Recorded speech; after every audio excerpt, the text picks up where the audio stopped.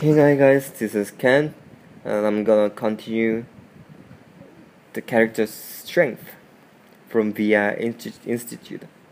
Hope.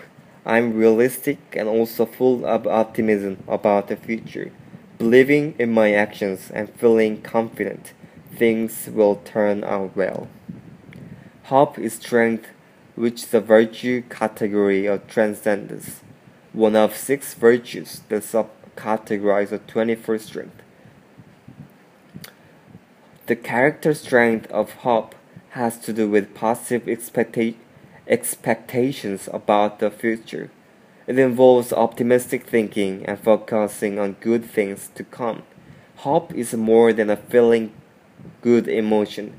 It is an action oriented strength involving agency, the motivation and confidence that goals can be reached, and also that many effective pathways can be devised in order to get to that desired future. Optimism is closely linked with having a particular explanatory style. How we explain the cause of bad events.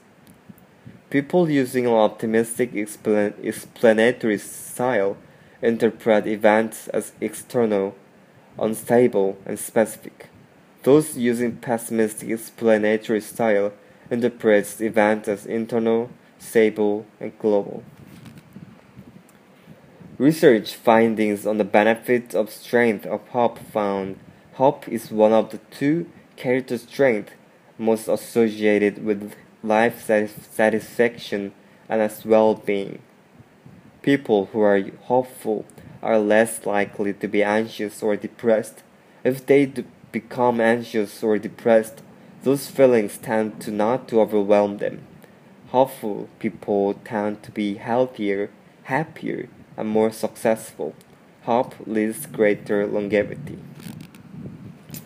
Questions.